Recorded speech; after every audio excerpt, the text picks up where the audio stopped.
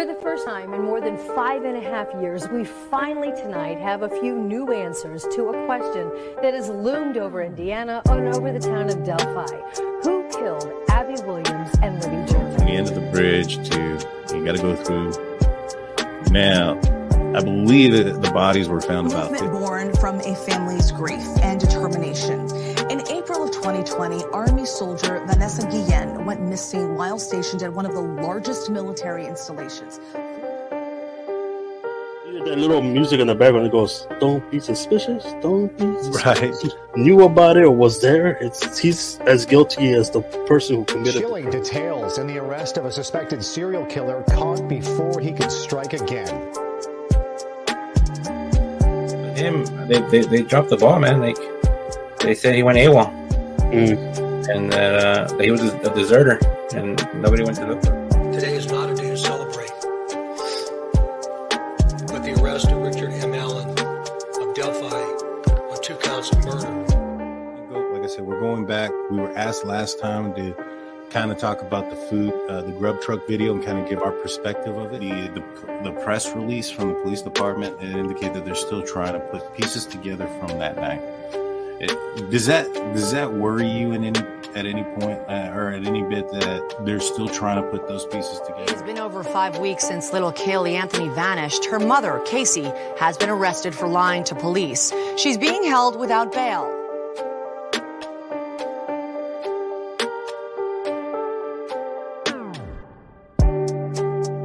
Hey, greetings from the year 3000. It still sucks. This is Philip J. Fry, and you're listening to The Drunken Turkey Show, your one stop for this sort of thing.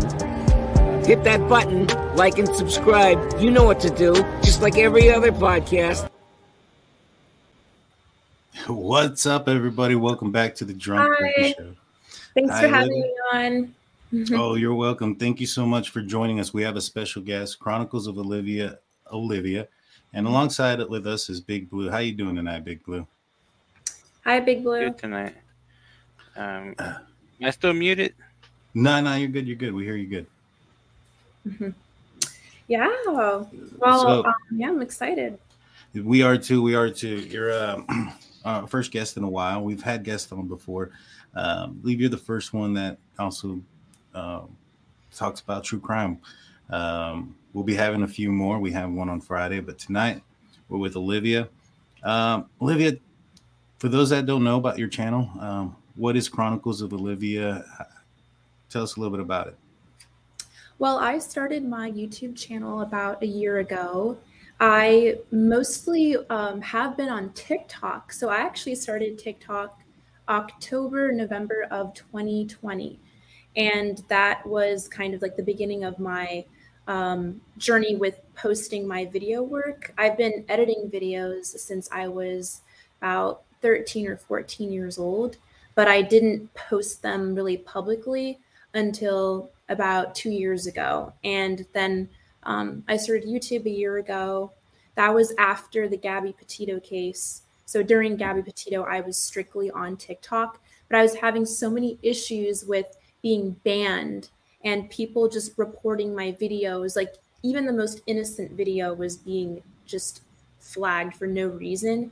And my account was just being constantly banned. And my main TikTok page is completely shadow banned to the point where I don't even post on it anymore. I had to make a backup account. But yeah, my YouTube is pretty new. It's about a year old, but I have so much more freedom and I can express myself more, post longer videos rather than TikTok. Oh, for sure, definitely. We've gotten on TikTok. Blue's been banned also for other reasons, but just kidding. But we've put a couple of our videos out there. More people have put videos of us on TikTok. It's kind of crazy sometimes when we open it and I see my face on somebody else's channel. It's flattering and it's also still kind of new to me. Well, do one pole dance instruction video and you get banned. I don't get it. Yeah, Big Blue and his pole dancing instruction videos. And so you started on. You said you started talking about the Pepito case. Were you when you got on TikTok and when you started your YouTube, was true crime and that was your main focus, or has your channel evolved kind of like ours? Because we weren't a true crime channel to begin with, and it's kind of how we came about, though. Yeah, well, I'm very similar to you guys because I know you guys have talked about like paranormal stuff, and I actually started doing that before the true crime. I even did a little mini documentary on the Bledsoe family. I've done some videos with them, and David Eckhart, he's an alien abductee. So that was before well, actually the Bledsoes was recent, a few months ago. But before Gabby, I worked with David Eckhart. So I was doing kind of paranormal stuff and people that go missing in national parks, which is, it's a rabbit hole. I could literally do a whole series on that. It's pretty creepy. And then there is the whole discussion about wild men living in the woods and the whole Sasquatch theory. So I, not only do I do true crime, I do paranormal, but I think that my new subscribers are not aware of that, and I'm afraid to almost post about it because I don't want people to be like, oh, I just followed you for true crime, like what is this, like right. But I think I'll just kind of ease people into like, hey, like I also do this, so I have to figure that out. Yeah, we're oh, go ahead, Blue. I said that happened to us last week with our UFO video, so you get used to it. Yeah. Yeah, we and it's unfortunate Hammond couldn't be here tonight. He's moving in locations. He's on secret assignment, so to speak. And so but he's very familiar with the 411 and the missing 411 and the people that go missing in national parks. I'm somewhat familiar with it. I know a few of the stories. That's something that we wanted to dive deep into. But as Blue said, we had that phone call with Kim. And after that, you know, it was aired. A lot of folks were watching it live, and she told me, I'll tell you everything, you know, a little bit more off air. And I said, all right. So she told me her story. I needed to vet it, make sure that she wasn't lying to me, things of that nature. And so I held off on putting in news about it. But in the meantime, we had gotten an article that Russia had shot down a UFO, and they were claiming to have proof or video proof of it. And so we decided, you know, we hadn't done one of those in a while, so we threw it up. And we did get a lot of people in the comment section saying things like, you're holding on to important information and you're talking about UFOs and like, all this stuff. And it's crazy. It's crazy. But speaking of the Idaho case, you recently did an interview with the Goncalves family. Great documentary, great video. I caught it. I actually watched it a couple times. A lot of important information that comes out of it. How did you get in contact with the family? Yeah, so Steve actually, he describes it in the documentary. It's interesting because when I asked him, so Steve, how did you find me and what made you contact me? As we were doing the interview, that's when I learned all of that, just right there on air.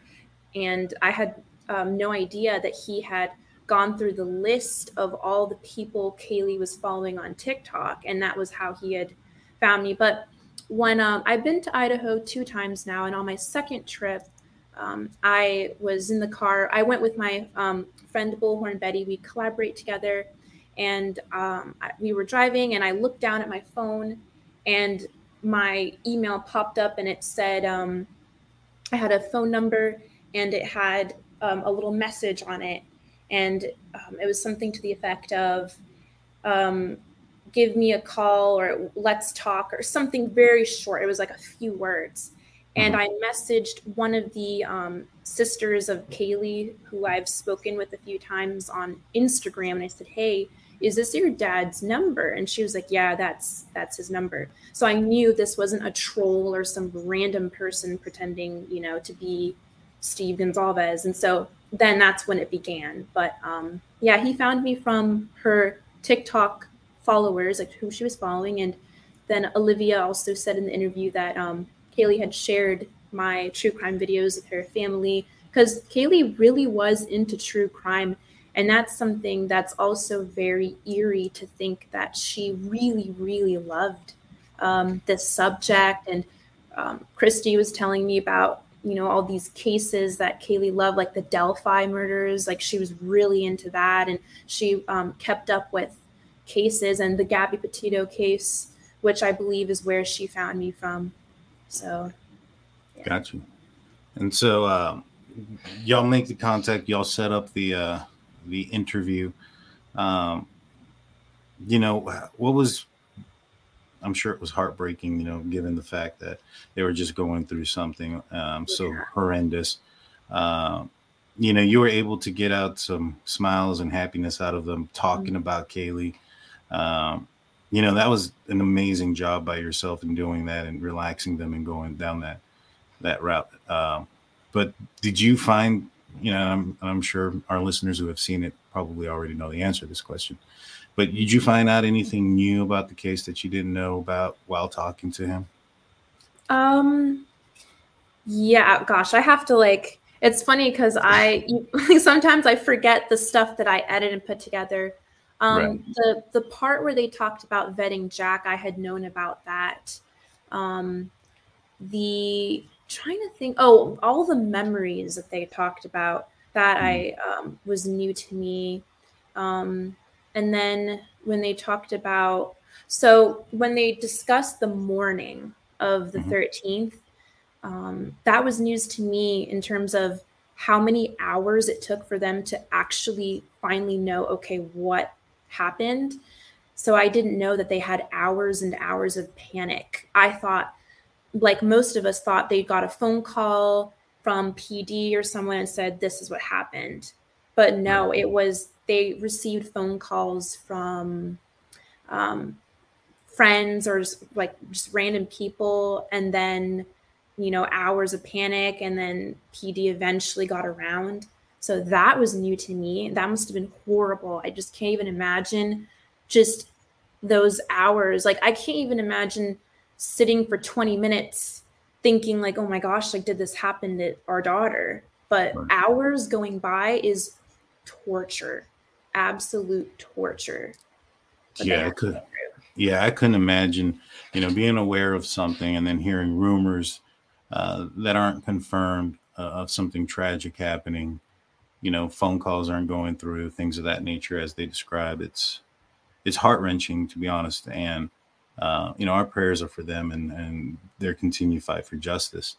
Now, that documentary, your interviews with them, was prior to the arrest of Brian Kohberger, right?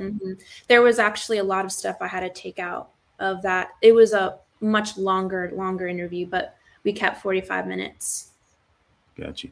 No, understood. I've had, my interviews with Kim, we've talked for about 40 minutes, maybe 35 minutes on the show. And then I had 2 conversations since then with her. One was 2 hours, one was an hour. I know I gave you her phone number. Did you make contact with her? Yes, I did. And I actually spoke with her for a while. And she also gave me the same story that she had told you. I personally think she's telling the truth. She's the real deal. I don't think she's lying about what her, daughter told her and what she knows about what happened that morning. So yeah. And she's also told me other interesting information about a hazing that happened several months ago at Wazoo, and just other things that are pretty interesting but crazy too. Yeah. I found her to be very credible. A lot of folks, I came out on the Pascal show.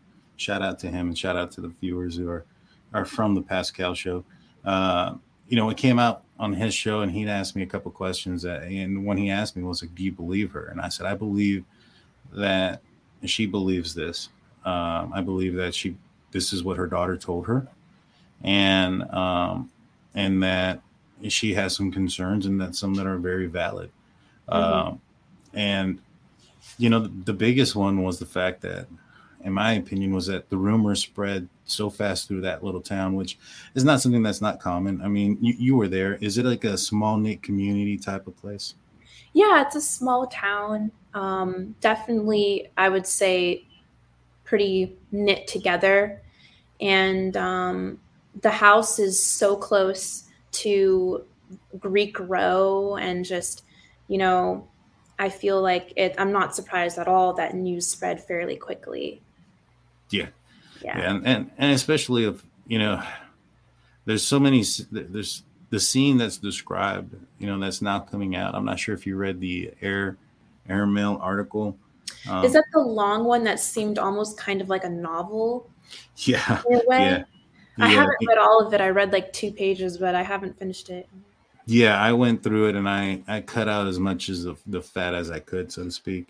The guy who wrote it is an author, and so he wrote it like a short story and put a lot of stuff that really doesn't pertain to the case. Like he got into some specific details of the officers about hunting and things that happened years earlier, and it just didn't really make a difference. And I made it down to about 12 pages. It's still quite big, but it was about 12 pages. However, they described the scene when the officer walks in, that the smell of blood was so strong. Yeah, I remember that part. That as soon as they opened the door, it was like a rush of it. What are your thoughts on 2 people being in that house for such a long time with that smell going on? Here's the situation with the roommates, because I don't want to.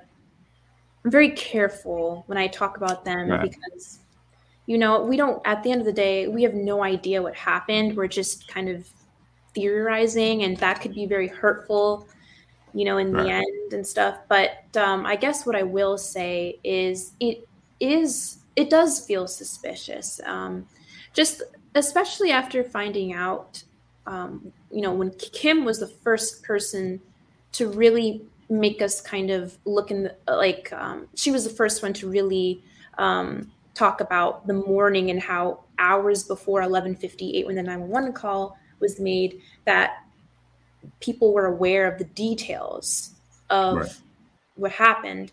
So that in a way is a bit concerning, because if that's the case, then why was police not called? But again, we don't know if they saw the victims or if the doors were locked, or there's so many unanswered questions. It's kind of like this hazy fog, and we're trying to make sense of it.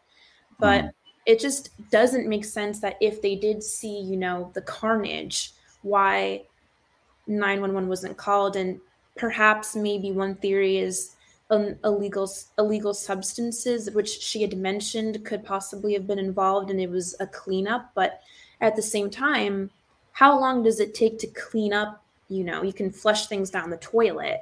If you have a bunch of illegal substances that you need to get rid of, it doesn't take several hours. Right. So there's a lot of questions, and we may never find out. No, you're absolutely right. That is a huge question mark. And, as far as the time difference, things of that nature, a lot of people point it's just a little bit of drugs, but you saw how those kids acted when cops showed up for a loud noise complaint because they had alcohol. Mm-hmm. They panicked, they freaked out, they didn't want to open the door, they stayed inside, things of that nature. If there was some kind of drugs inside the house, things like that, I can kind of see how they would panic and whatnot. Mm-hmm.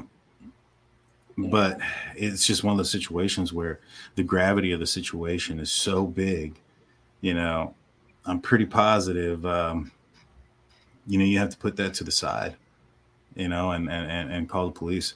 Now, and I've said this a few times, there's not much that would have changed had Dylan made the phone call at 4:20 in the morning. Based on the description of the scene, the victims had passed. There was no saving them. And so I know one thing that would have changed. A little bit closer to the mic, Blue. You're a little bit far away.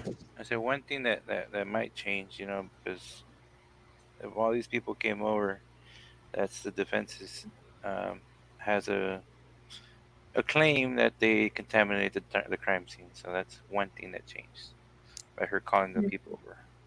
Yeah. And the police describe it in that article is when they pulled up that there was a few people outside already there, gathered there. And so that adds to some validity to Kim's claim that there was people there and that those folks were spreading the rumors around.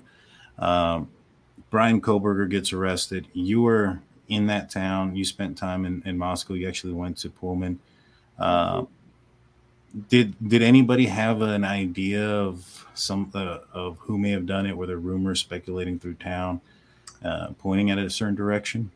When I talked to locals, I would say that I think people were suspecting that it was a student, a college student. That is kind of the common theme that I was getting. But something very interesting was the first trip that we took.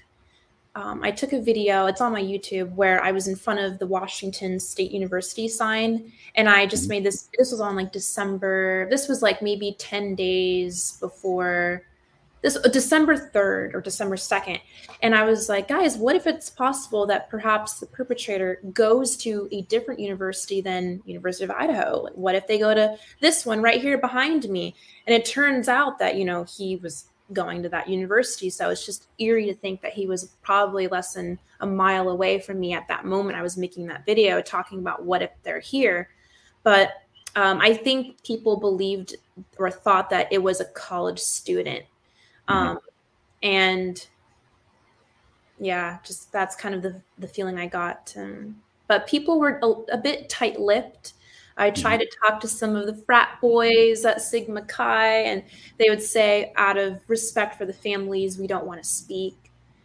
But, at the same time, I understand like what they're saying, but it's also really not helping the families because some do want to know, or like overall people want to know or wanted to know if there was anything that they knew, about that night and stuff, since Sigma Chi is right across the street, literally, from the home. Right. Olivia, were you able to visit the home, like the outside of it, and see the presence of like a lot of reporters, or were there like security? Yeah, I was there every day, and there's always, at first it was like police officer, like there would be a police car, and then eventually they had like a private security. The way they worded it was weird, but they always have someone there on the property 24/7. There's not a single hour or minute when there's not anyone there. I mean, I haven't been there in like 3 weeks, so I don't know what's going on now, but I assume it's the same thing. Media. I saw Brian Enton out there, and other reporters that we recognize from the Gabby Petito case. So there's always people out there, media, for sure. So when you're driving up to the residence, was this a house that you kind of had to know where it was at, or was it something that you could see passing by? It was, it seemed like it was a pretty close area that folks that drove into that area were either lived in the apartment complex or in those houses. And that's basically it. Is there means of passing by in front of the house just to pass by, or you have to turn around and get out of there? So this is the part that's interesting. Technically, it's like a cul-de-sac. And it's not like there's like a big main road that goes right by the house and hundreds of people see it every day. No. But another thing, though, is that if you're on Greek Row, you can see the house from afar in the distance. It's pretty noticeable, from really far away. Someone could probably be standing really far away, maybe half a mile or more out, and you can still see the house at night. You can see the light. So someone could literally have been blocks and blocks away looking in the distance and could see if people were home or not. So it's kind of like 50-50. Yes, it's not a busy street. It's literally like, it's an awkward street, kind of how it is. It is like a cul-de-sac essentially, but it's also something that can be seen from afar. So, gotcha. Yeah. That's crazy because, there was some speculation that maybe perhaps there was a vehicle that was traveling near where that Greek Road, where Sigma Chi, that street that Sigma Chi is on, and how you could still see from that distance the house. It's I mean, it's just so sad that this had occurred. Did you, when you were out there talking to the locals, you said that a lot of them were tight-lipped. Did that get tighter as the case continued? Did you find that people weren't so willing or open to talk to media or creators as you were out there? Yeah, I think that people were just scared because that was before Brian was arrested. So, it was more scary because no one knew who it was. It could be anybody walking on the street or whoever. So people were definitely tight-lipped. But then some people were like, I talked to Jeremy. He was the one student who went viral because he had one interview with a news reporter and everyone thought, oh, the neighbor Jeremy, he seems like this, like he's the murderer. Like, I interviewed him and he was very transparent and very, very nice. And he was really open to talking with us. I could just see in his face, like he was sad or like scared or a little bit, just like, I just felt bad what he was going through. And he had a post on Reddit and, say, guys, like literally stop. Like he was being cyberbullied and people were messaging his grandmother and like harassing his family and stuff. So, but I talked to him. He was pretty open, but yeah, it's a small town. So were you there during the SWAT issue that happened at WSU? Were you in that town? The SWAT? No. Yeah, because I left January 2nd. So I was not there for that. That is a very interesting situation because when Brian was with his father in Indiana and he was pulled over, he talked about the shooting and just, it's interesting, I wonder why did he bring that up? Right. So you left before that incident had occurred? Is that what you said? Yeah. Oh, got you. Yeah. Okay. Yeah, I was just kind of curious if anybody knew about that and what their stories were on him. What about you, Big Blue? Do you have any questions? Yeah, I had one quick question, but my computer might kick me out because it's doing a glitch. But if you can still hear me, yes. And the feds got him. Disconnection. Yeah, he's had some internet issues here and recently. So going out there and seeing the area and looking at the house, did you get a feel from that or an idea of where perhaps somebody would have entered? I know that there was a screen down in the back. Mm-hmm. I know that there was some stools that were barricading the back glass door. I'm not sure who put those there. I highly doubt it was the police. And I was wondering about that too, like why those stools were like that. I couldn't figure it out. See, here's the thing about the stools. It is speculated that that's the exit point, right? There's pictures where you can see stools of the same set along the back wall there. If the assailant ran out that direction, he could have shed hair, sweat, blood on those stools. So those would not have been used to barricade or secure the scene there by police. So that had to have been secured prior to their arrival. And I find that concerning. Oh, I'm just starting to think, well, I can't say it now, but my next video is about it's about a phone call that the Gonzalez received that morning from someone who talked about Maddie and Murphy, an incident that happened with them in the backyard, but I'm not going to say it until the video drops. But now that you brought up the whole, stools almost like barricading the door, it makes sense now. Mm-hmm. I just thought of that right now. But, I always had a feeling that it was the back door. Actually, no. So seeing the home at night, sorry, my brain is like all over the place. Sorry. It's okay. Sorry. But my seeing it at night, was a completely different perspective. And now the lights are kind of changed. But when I was there, it was about 2 or 3 weeks in. So they hadn't touched any of the lights. Like they were left on precisely how they were found that morning.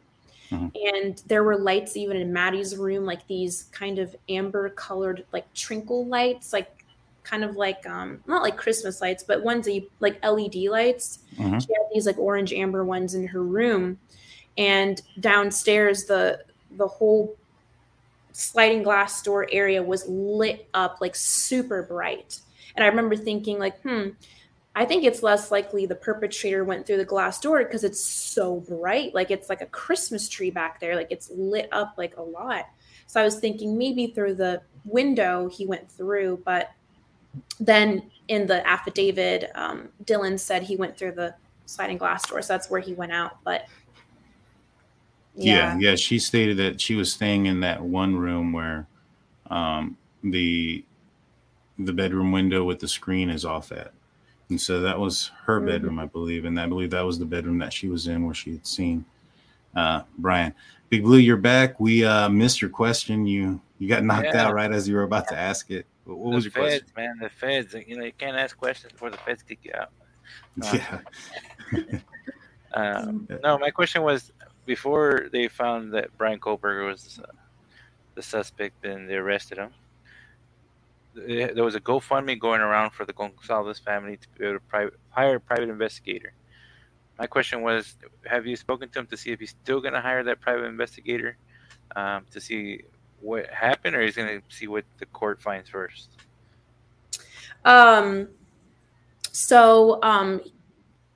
He does have, they have a private investigator. So that's already, which they should. Honestly, like that's what I would do too. And that's not a bad thing, a private investigator out there, when it comes to a case and a PI comes into it, for police officers, the PI is technically should have some sort of law enforcement training and or experience, so they know the boundaries and where they can go and where they can't go, what they can ask, what they can't, things of that nature. Now, of course, I'm sure there's some bending and asking anyways, but for the most part, PIs they're fluent with the procedures of the law enforcement, and then can continue to move forward. So it's not something that the police look down upon. I'll put it that way. What do you call it? So have you seen the new release of the unsealed search warrant? Yes, it was the 50-page one, right? Yeah. Long. I was going to print that out actually and look at it, but I haven't really gone through it in depth, but I made a video about the items that were found, which is, he's toast. If the DNA comes back that it's one of the victims, his defense team, I don't know. Yeah, we think the same. That if one of these hairs or one of these red stains comes back as DNA from one of the victims, he's gone. Now, majority of this is just stuff that's already been told. In fact, the entire probable cause affidavit is put in there. Yeah. And so that's like however many 19 pages on its own. And so the stuff that was taken out, I'll be honest, I thought there would have been a little bit more looking at this. You have one black glove. This is a nitrate type glove. It's basically the surgical style gloves. I don't understand why is there blood on it?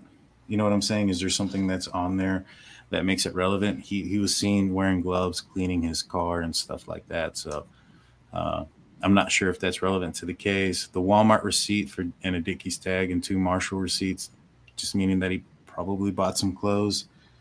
That's not indicative of a situation.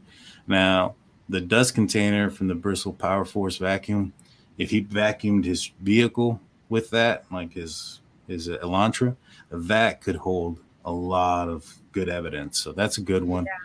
The I don't understand what the Fire Stick would have on it, the Fire TV stick. That would be prevalent, but it's in there. They have 8 possible hair strands. I'm assuming that those, given in order that they're in, may have came out of that Brussels Power Force vacuum.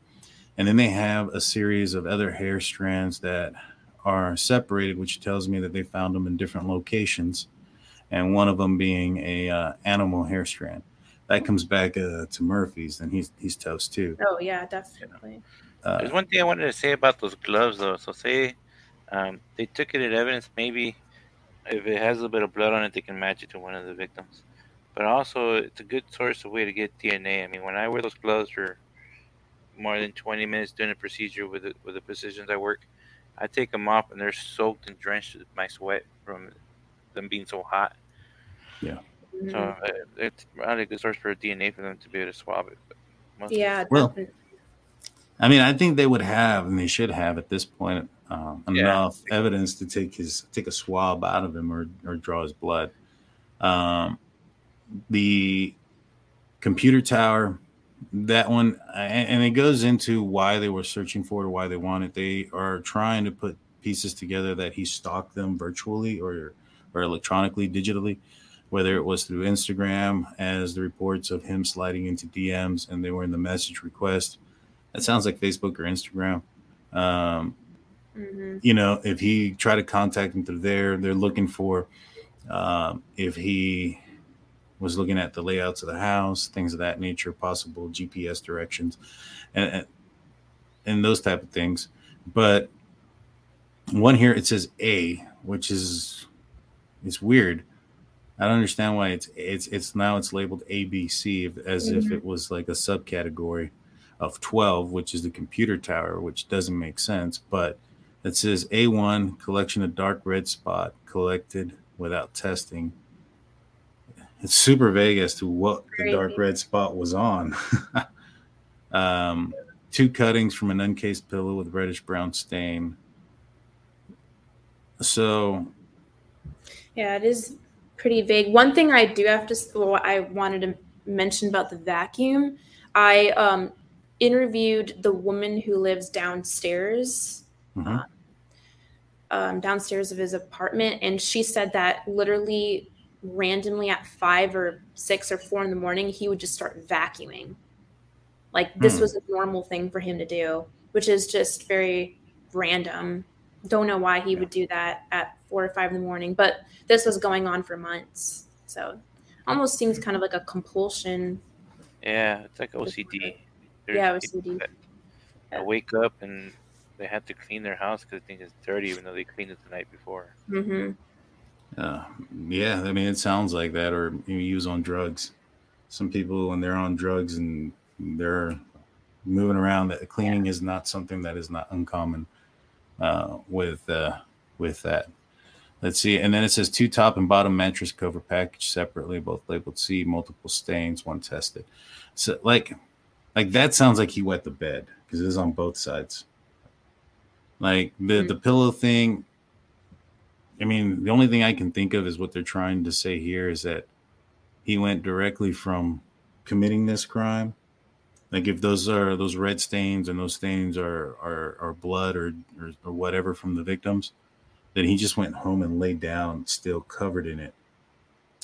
Yeah, I was thinking that too. Like this is the vibe that I've always gotten from Brian, is that he's aloof, or just the fact that he has this PhD or is getting a PhD and is a criminology graduate. You would think that he would try and, it's like he thinks he's smart, but at the same time he does like dumb things. Like the sheath situation is kind of strange, like leaving that, you know, and then now with this list and it tells about the blood on the bed, you'd think he would try and get rid of that. It's just, unless he really thought he was never going to get caught and no one was going to go into the apartment. Yeah. The only other issue I have with it, if that being the case, there's not a murder weapon on here. You know, I would have assumed that. And then again, he took a lot of trips out of town. I think he went and his phone was turned off several times while he was outside. Pullman. I think at one point he went to Johnson, Idaho. His phone was off for some amount of time. There's so many rumors of where he possibly, or thoughts of where he could have discarded that item.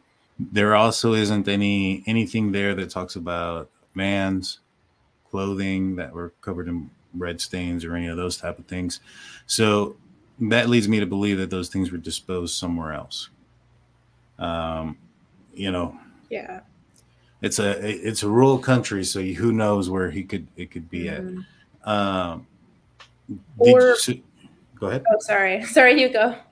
No, I was gonna say, or if Kim's story is more accurate, that there was more than one person in that house, it's possible that he was just a party to, and maybe didn't contribute to the actual slaying, so to speak. Because man, there should be a lot of DNA in that car. I don't care how clean you get in there, and I know Blue says that there's some chemicals that are out there that'll help get it out. But the way they describe this scene, I find it almost impossible for something not to be in the seats and in the armrest, anywhere along the side of that car. So if they got the guy, which I think they have more evidence than they're saying, Yeah, I believe that too. You look at the probable cause affidavit, page 15 says that he connected to a cell tower in Moscow on the 14th. However, they don't believe he was there on the 14th. Well, in my opinion, if they're that confident that he wasn't there, it's one or two reasons. They have him on video somewhere else, or they were watching him. And if they were watching him as early as the 14th, there must have been some big clue. It's a crazy. It's very complex.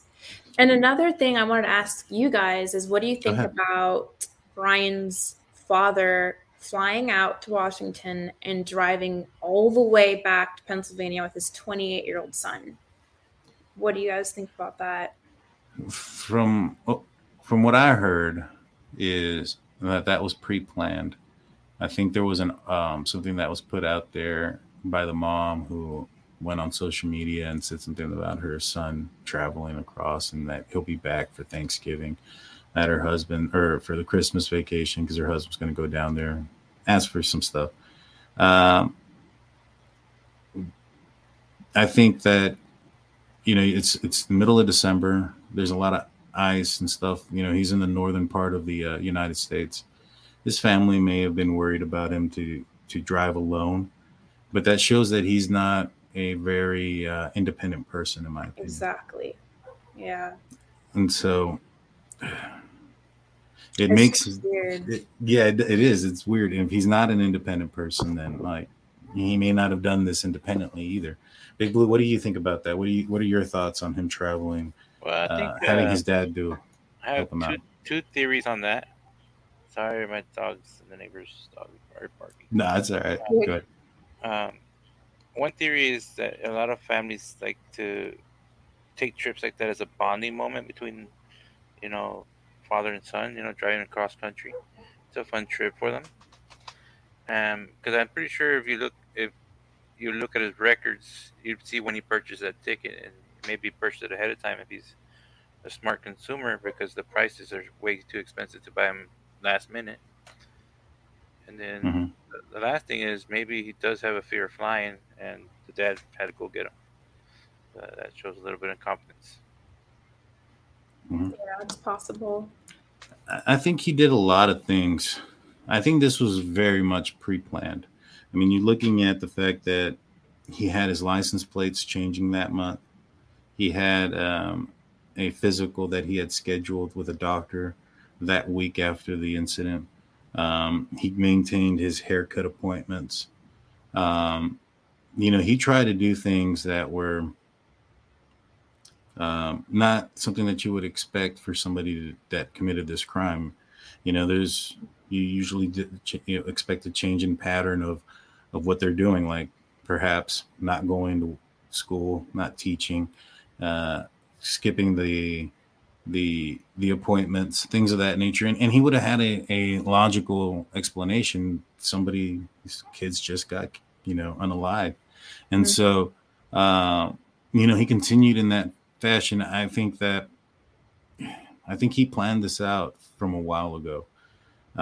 He was only there, I believe, since June, late June. And so, how he made contact with them or, started following them is crazy. It seems like he found them on Instagram or on social media and was trying to talk with him. We have a super chat. Thank you so much, Jeff. We appreciate you. $5 super chat. He said, did Brian's dad really ask the neighbor of Brian's to be Brian's friend? Makes me think Brian and Edward Scissorhands of something. Yeah, I heard that. That one of the neighbors that came out and he had asked him, would you be friends with my son? It seems like he was somebody who had trouble connecting to people, socially awkward. Yeah, definitely. So has anybody, friends of his or anything, made contact with you since? No, with Brian's? No, not at all. I'd be shocked if right. I've interviewed people that knew him like in the past, but not that are currently friends. I spoke with someone who went to high school with him, but they had reason to stop being his friend because of the way that he treated them, and he just didn't seem like a good person, just from what I'd heard and what he had told me. And we spoke to one of his friends from high school as well. She was his friend. She and another friend of hers were close friends of his up until the time he started using. And at that point, it seems like there was a change in his behavior, a change in a lot of different things. And they ended that friendly relationship with him. She had mentioned that they were shocked by this. They didn't expect somebody of that, and they didn't expect somebody that they knew would be capable of doing something like this. Let's see. Let me go through. I thought I saw a question here. Yeah, I did. So his dad was there on a previous plan. It was already arranged. And so, but the fact that he had to go and help him and drive him across town or across the country is a big question mark. He didn't seem to have any problems driving through the mountains and whatnot. The days after following the situation, based on the pings, he was traveling all through there. What do you call it? Did you did you see a lot of white Elantras while you were out there? Yeah.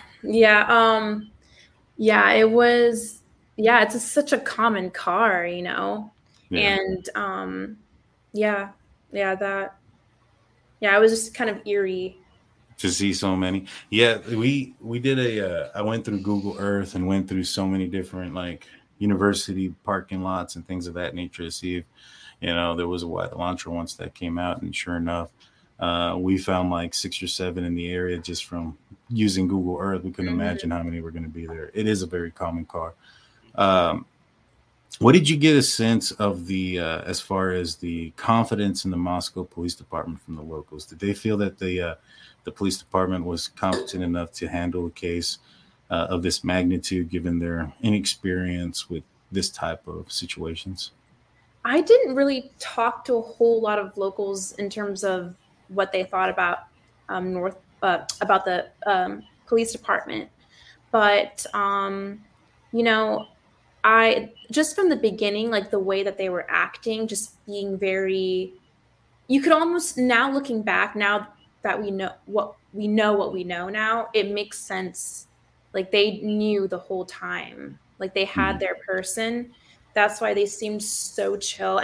And Chief Fry, like he just seems like his personality is like he seems like a chill guy. Like I can't imagine him ever getting mad. I don't know. He just seems really laid back. But I think, well, in terms of locals, I didn't really ask them. I mean, I've heard things like negative things, like just like no experience, or that they don't have the resources and things like that. Yes, I've heard, but Got you. We have one more super chat. This is from Jeff H. Another $5 super chat. Thank you, sir. He goes, Olivia, do you edit all your videos? I'm a video editor and think your editing is really good. Adobe Premiere. That's a nice compliment, Jeff. I edit all my videos myself. I've been doing this since I was a teenager. And I am not in Adobe Premiere. I want to learn how to use that because movie makers now, like most of these Netflix movies, they're being made in Adobe Premiere. I use Final Cut Pro. So I'm actually going to transfer like this month or next month to a different program because it's time to amp things up here. More professional.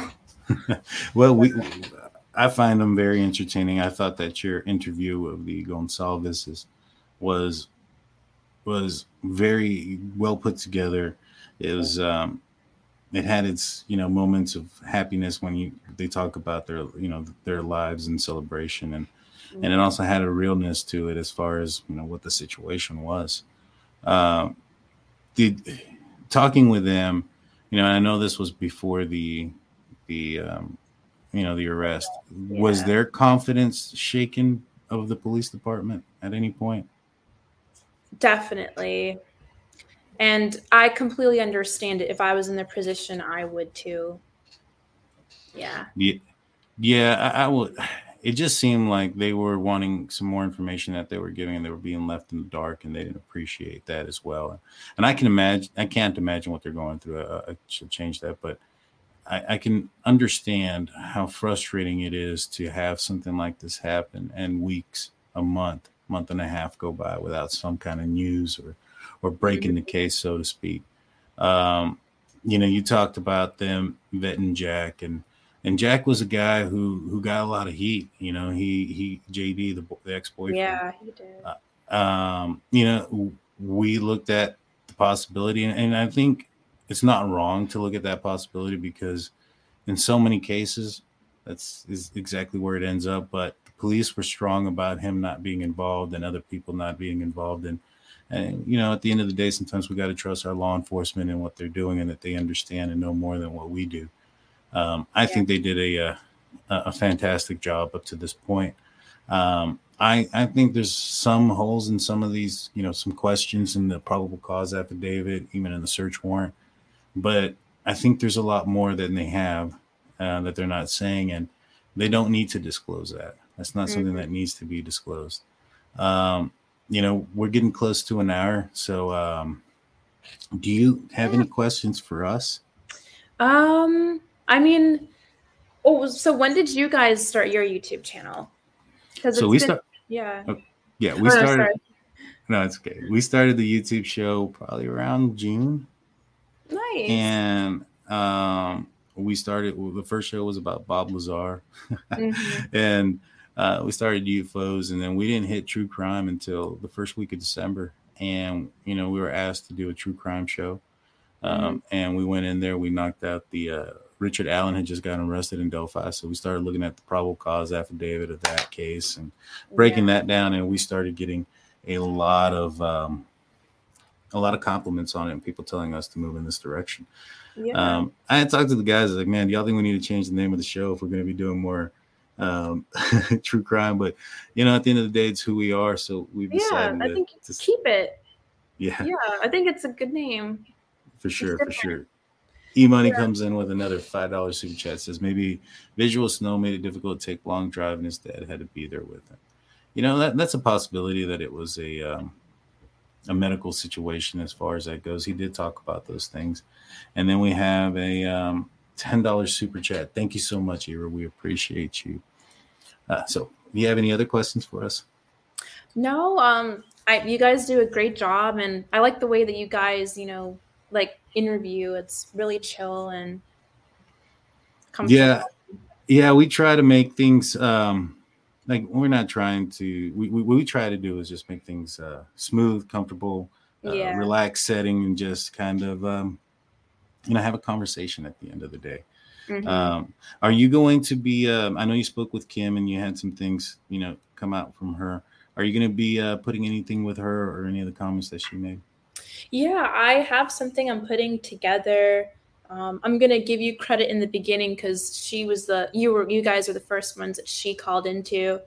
But yeah, I'm putting something together. There's a lot that I have to kind of cut through because we talked a lot. But yeah, again, I believe her, and you vetted her, and I did some vetting too, and I've heard from other people that there were phone calls, like this one girl that I talked to who goes to U of Idaho, and she heard like one of her friends got a phone call from early in the morning. So it's not like Kim is just making this up. Like there's other people saying the same thing. So she's not lying. Yeah, no, I agree. I agree 100%. She's telling the truth. No, I agree. And so I'm glad you were able to talk to her and also give that that secondary boast of confidence, because I didn't want to put her information out there. And so, I had seen some comments and things of that nature on other shows saying they didn't believe her, or maybe it was a setup phone call. Yeah, people always have something to say. What's that, Big Blue? I wanted to bring something up about that. First, I want to apologize. My internet's just horrible today. And then the second thing was the other day we put out the story about Kim and how the story went along. And it happened. What we said happened, as the story went through the channels, it changed. So there's a couple rumors going on around there. We did not spread those rumors. So if y'all watch our show to catch the real truth, because the rumor now is that Dylan called her mom and the roommate. So it's like, yeah, we saw that. There's a Facebook discussion going on, and people are saying that Dylan, instead of like calling sorority friends, they misunderstood what we had said. That they said that there was a caller on a show that said Dylan called her mom, and I was like, no, that's not what we said. And that's kind of what we had said as well. As far as when you hear a story and it's told from one person to the next and then to a next, the further it gets away, sometimes there could be some exaggerated parts. So you may not be hearing everything as true as it could be, but that doesn't mean that there are some true parts to that story. And so we had to just kind of dig into the story and try to figure out, all right, what could be exaggerated, what is the truth behind it, and run with that, because we had 3-hour conversation with her, and it ended up with like a 40-minute video. And so there's a lot of information that we know that's still not in there. And as things get cleared up, if those things were to populate, then we're going to come out and say, hey, from that conversation, this is, we knew about this information. We got a $5 super chat for better internet service for Big Blue. Nice. We go into the Big Blue Fund. Well, Olivia, thank you so much for coming on. Could you tell everybody where they can find you? And we tagged your YouTube show in the comments section, so everybody please go give her a subscribe. But other than YouTube, we'll let everybody know where they can find you on YouTube and all your social platforms. Yeah, so Chronicles of Olivia on Twitter, Instagram, TikTok, and YouTube is where you can find me. It's pretty simple. But thank you so much for having me on your show. I really appreciate it, and it was a pleasure. So, thank you. We appreciate you. Hopefully we can do it again and work together in the future. Normally we do drink, so today I couldn't at work. So next time. Yeah. Next time. Yeah. Well, keep up the good work, guys. Appreciate it. Big Blue got kicked out again. Oh no. For everybody, I'm Daniel. Big Blue's in and out. This is Olivia from Chronicles of Olivia. Please follow her. Thank you, guys. Y'all have a great night. Bye. Good night. Now, sometimes this takes a minute to end.